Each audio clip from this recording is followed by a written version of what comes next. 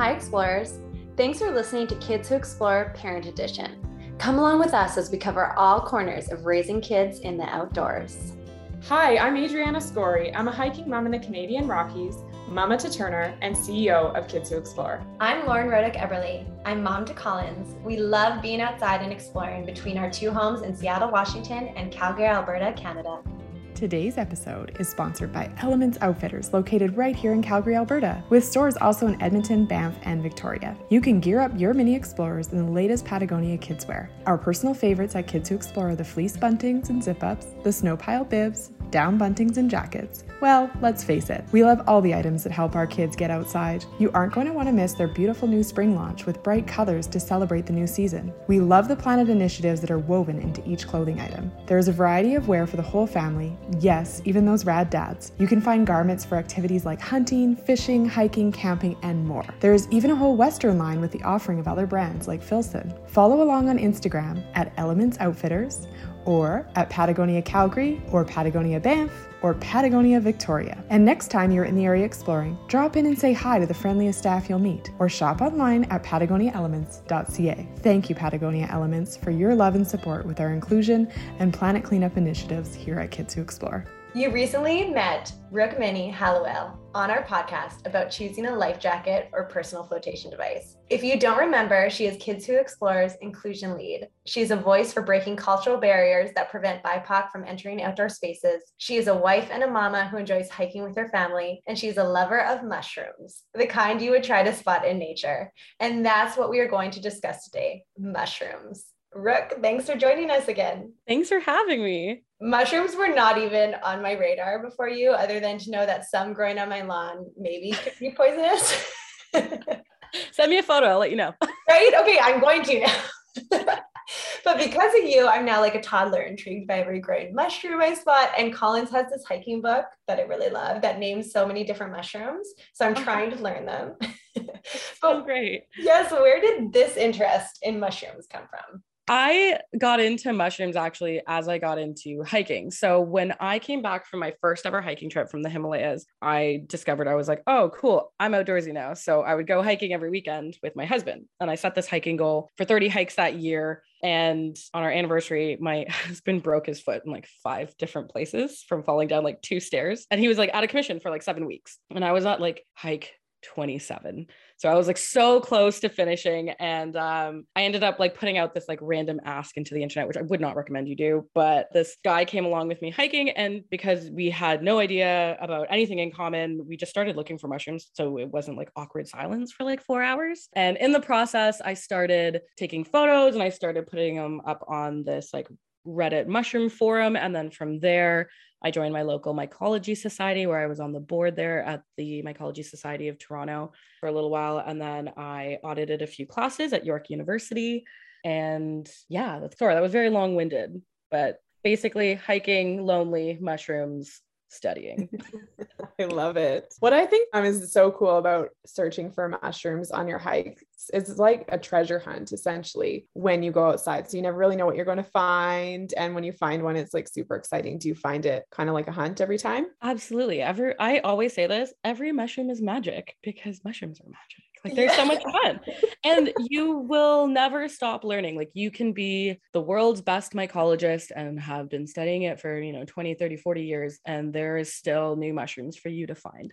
And there are still identification key points that will be just marginally different from something else. And you need a microscope to be able to like fully ID it down to the species. So I just think it's like one of those hobbies that keeps on giving. I just love how you jumped right into hiking. Like you didn't take it by a little bit. You just went right. Oh yeah, that's a story for another time, but would also not recommend going to the Himalayas for your first hiking trip. Right? That's what I was thinking. That's your first hike.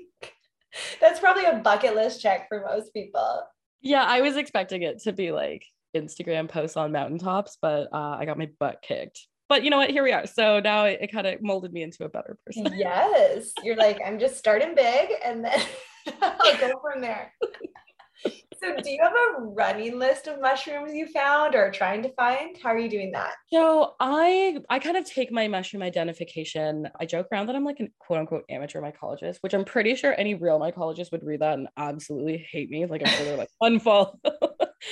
But I'm into the mushroom identification for the ID purpose. Like, I think it's just kind of, Adriana, what you mentioned, like sort of like it's just like this weird little like interesting hunt that you're doing, and you find your answer, and there's all these different factors you need to take into consideration, and your location and the time of year and all of these various factors, and you get this like answer at the end of it. And I think I'm like addicted to that sort of puzzle, I guess, if you want to call it that, because even though I do engage in some foraging, and I do it very sustainably, if you're ever interested in talking about sustainable foraging, it's another conversation as well. But I don't eat mushrooms. It's like a texture thing. So I'm just in it for the ID. That's hilarious that you don't actually even eat mushrooms. Like, how do you journal or log when you ID a mushroom? Like, then what do you do once you ID it? So I usually have I have a couple different ID books. It's always recommended that when you get started, before I get into that question, I'll just, before you get into it, a lot of people will tend to use apps like iNature and things like that. And in iNature, you can have this sort of running list of things that you find, right? You can just sort of check it off. The problem with iNature is that you don't really learn anything. It just spits out an answer. You put in a photo and it tells you this is what you found. And I think it's really important to learn those different ID characteristics, because then you're actually learning something and you're not just like going off of a look. And so with that in mind, I usually actually track my IDs via my identification book. So I'll just have like a little tick beside it, or I'll add extra notes if I've noticed that I tend to find certain mushrooms in certain places at certain times of the year. I'll just like add that in there. I used to have a running list on Google spreadsheet, and I just thought it was easier in my ID book. Okay, so can you walk us through then this whole process? So, because is this true? I think I saw on Instagram as well that in 2022, you want to ID 5 new mushrooms. Yeah, exactly. Which sounds like a very meager goal, but it's mushrooms are hard. Yeah. Well, and you said it takes a couple weeks to be sure you ID'd it correctly. So it's like, exactly. What does this whole process look like? Yeah. So the first thing you do when you come across a new mushroom, first of all, you can handle any mushroom. You will not poison yourself or get yourself ill.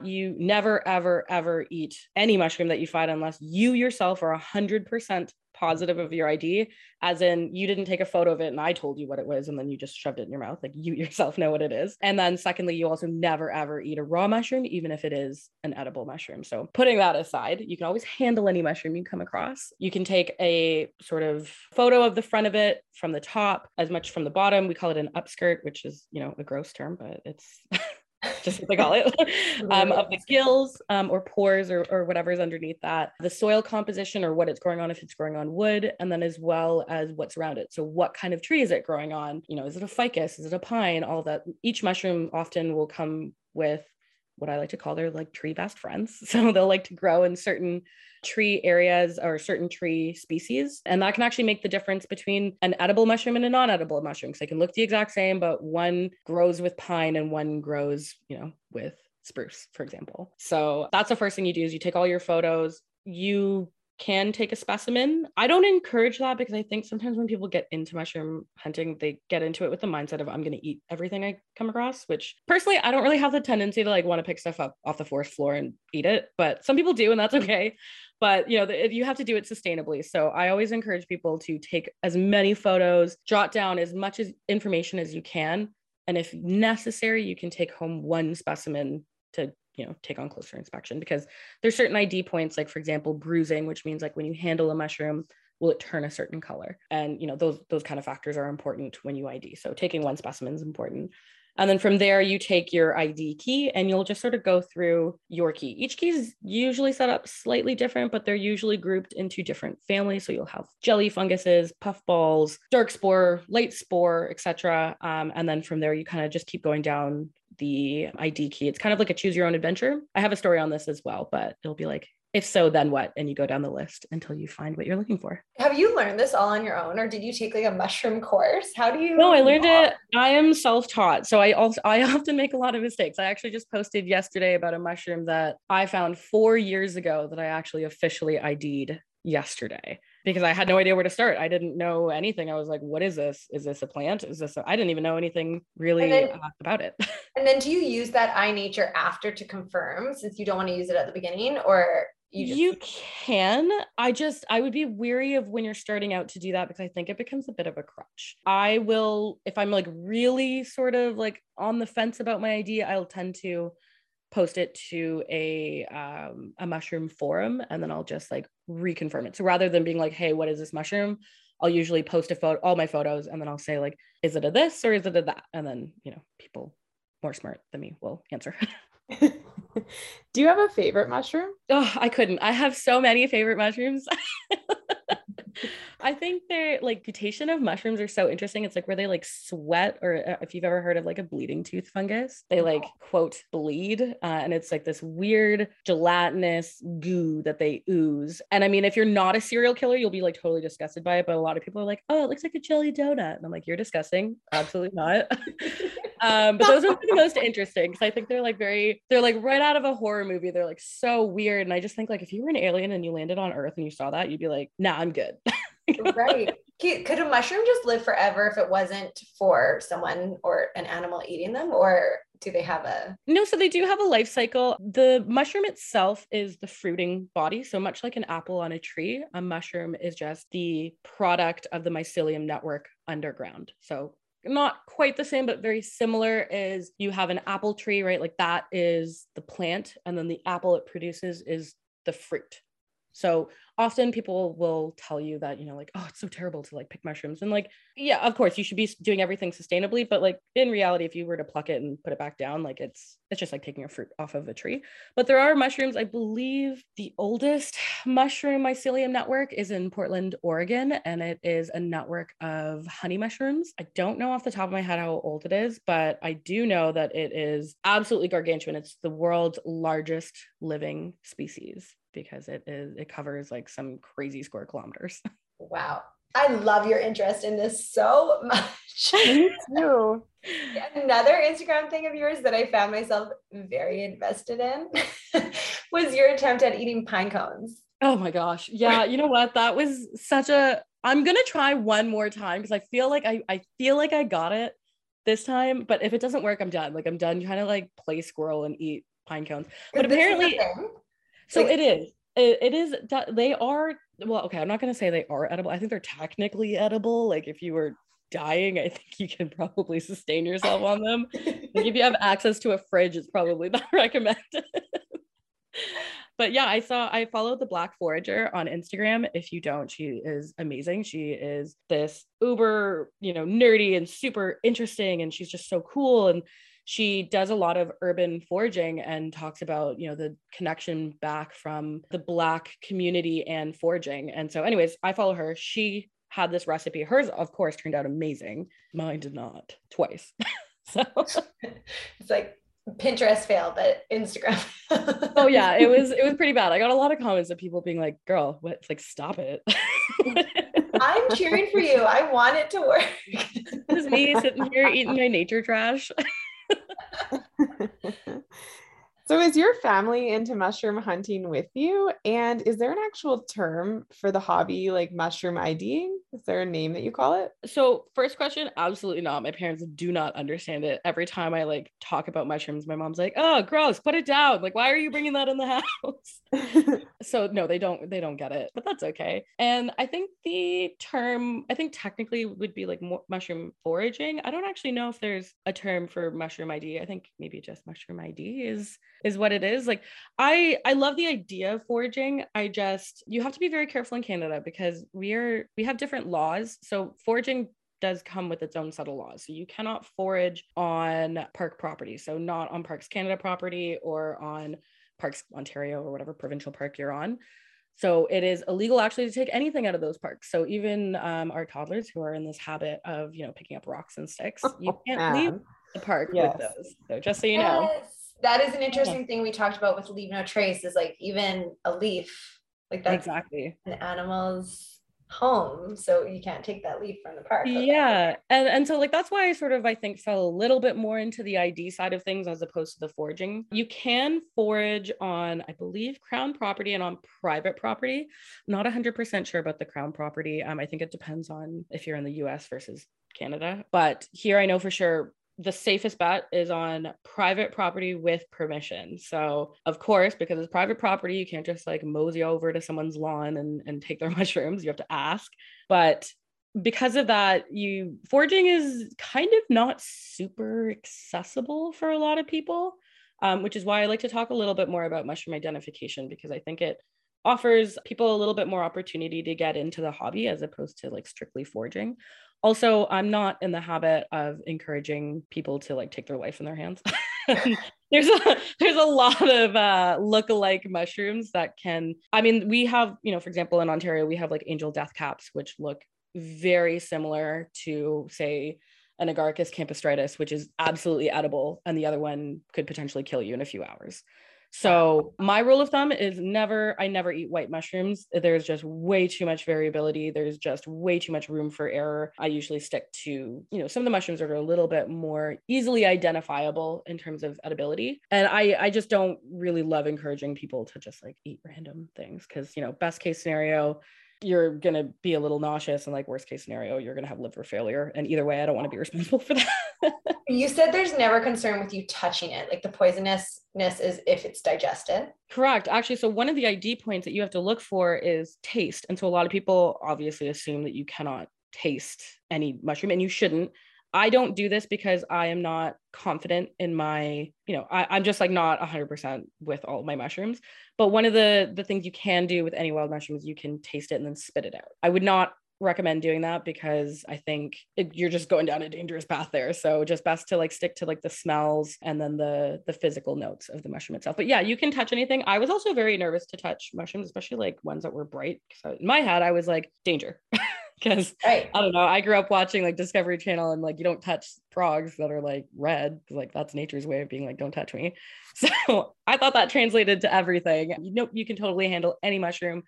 Just don't, you know, handle it internally with your organs. Okay, you've taught me many things new today, but that's one of them because I told you also would not touch the mushroom. Yeah, and like I'm always really careful with Zen. I've been teaching him often and early about like just like family groups of mushrooms. So like we're working on that, but then also when it comes to mushrooms, that I try to teach him like not to pick them and always to like show an adult, because there is a Facebook group that I think is worldwide, if I'm not mistaken, for any kind of mushroom poisonings, because it happens a lot, because a lot of people read about foraging or we've been in lockdown, they have nothing better to do, and they're just like, cool, I'm going to get in this fun hobby, which is great. But if you don't know what you're foraging, or you're not 100% on your ID, or some random person on the internet told you that this is what oysters look like, and so you grabbed a bushel of them, you can get very, very sick. It's not a hobby to take lightly. I always tell people start with the ID and then get into the forage, because like it'll come naturally. Your confidence will come up naturally with that. Okay, so if people do want to add this hobby to their list and they're focusing more on the IDing, what would be like step 1, 2, 3 kind of to get started? Yeah, so step 1, I would say, is to get yourself a solid ID book. Here in Ontario, I use the Lone Pine mushrooms of the Northeast in Ontario, but you can find a mushroom book for your province or your state or wherever. Always start with the local book and then get another 2 books. So they can be national, they can be regional. So like I have one of East Coast mushrooms as well. And then I have like a general one that kind of covers all of North America. And that's just to cross-reference some points. Also, for example, my mushrooms of Ontario book might be missing something. They usually tend to keep like the most common mushrooms. There are hundreds of thousands of mushroom species. There's no book that's going to cover all of them. So step 1 is to get a solid ID. Step 2 is I'd say join your local mycology society. Every major city has a mycology society. Most people don't know that because I guess if you're not into mushrooms, why would you? But every city has a mycology society. They offer courses, they offer guided forays, they offer resources online, or just as a community that you can share photos and ask questions, which is always really important. I know my local mycology society does a lot of lectures as well, which is really fun. And then I would also suggest joining either a Facebook or a Reddit group. Reddit r mycology is my go-to. And that's just sort of a nice fail-safe for when you're IDing your mushrooms, or if you're really stuck and you have no idea what this is, and sometimes they can help you find a starting point. So there's a lot of professional mycologists that operate in that group. So those are the top 3 steps. And then I would say before even considering any of those, read up on how to sustainably forage. That is the most important thing. Even when you ID, it's always good to know those practices. When I started, to be honest, I didn't really know a ton about sustainable foraging. Because I thought like, oh, I'm not eating it, so it doesn't pertain to me. But there's so much about just like culture around hiking and leave no trace and all of that. That's just so important that when you engage in a hobby like this, you become really passionate. There's nothing that like bothers me more than when I see these photos of people come chanterelle season or come morel season or whatever, where they have like these like bushels and bushels of morels, and they're like, whoa, look at my haul. And like, all I can think about is like, dude, you suck. Like, why would you do that? And why would you advertise that? I just think it's like so important that we do things sustainably. And, you know, especially if you don't know what your idea is, don't take a bushel of it. Like that's not cool. And it's not fun. Right. So yeah, that's a very good message to send. Yes, Yeah, absolutely. It's like the wildflowers too, right? Like everyone likes to have a bundle of fresh wildflowers, but it's nice to leave them wild. Yeah, exactly. I actually tried to get into wildflower ID every spring. I'm so ambitious. I'll try.